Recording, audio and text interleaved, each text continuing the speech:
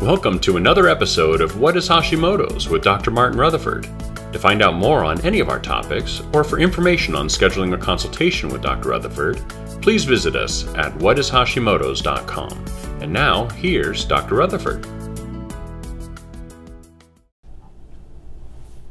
Okay, so the question is, does Hashimoto's cause nodules? That's kind of a complex, kind of vicious cycle type of situation where the answer is kind of yes and no. It's actually more yes than it is no. So basically, nodules are mostly created from intermittent bursts or consistent bursts of too much thyroid stimulating hormone. And then they create a situation in which you develop too much thyroid tissues. You're making too many thyroid tissues. So you chronically have this high thyroid stimulating hormone that is creating a lot of T4, some T3, and it's overstimulating the thyroid to do that, and then you're just making too much thyroid tissue, too many thyroid cells. That's really what it is. And you know, I don't know how much you want to talk about the cancer aspect of it, but it's very little. It can happen, but like 99% of nodules are probably too much thyroid stimulating hormone. But having said that, you have Hashimoto's, which is depending on who you are reading or listening to or researching, 85, 90, 95, 100% of all hypothyroidism. And the correct term for it is Hashimoto's hypothyroiditis. They're all thyroiditis. They're almost all hypothyroids, and so basically the Hashimoto's literally ramps that up. It literally ramps because every time you get an attack directly on your thyroid, that makes more thyroids. That makes more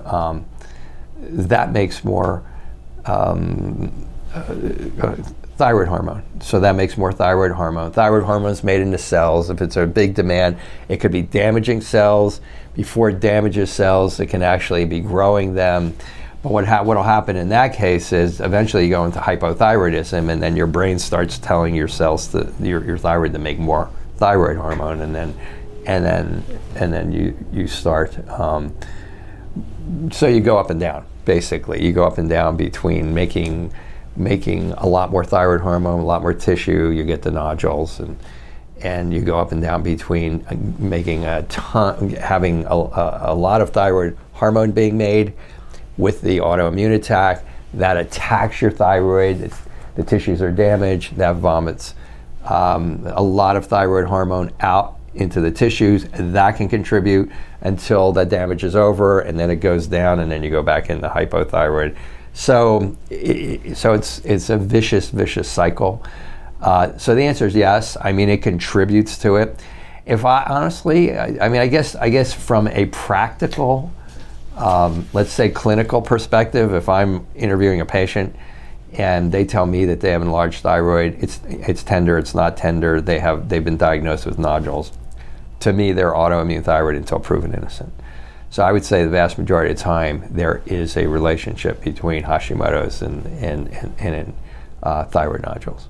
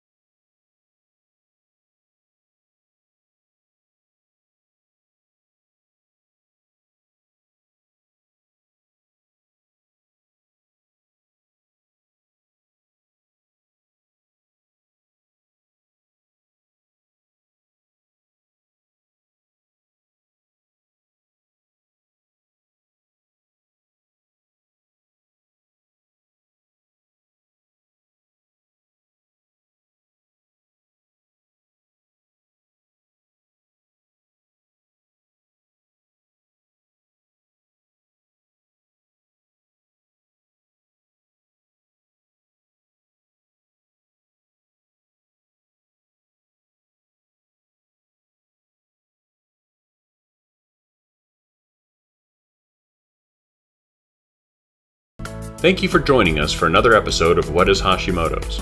To find out more on any of our topics, or for information on scheduling a consultation with Dr. Rutherford, please visit us at whatishashimotos.com.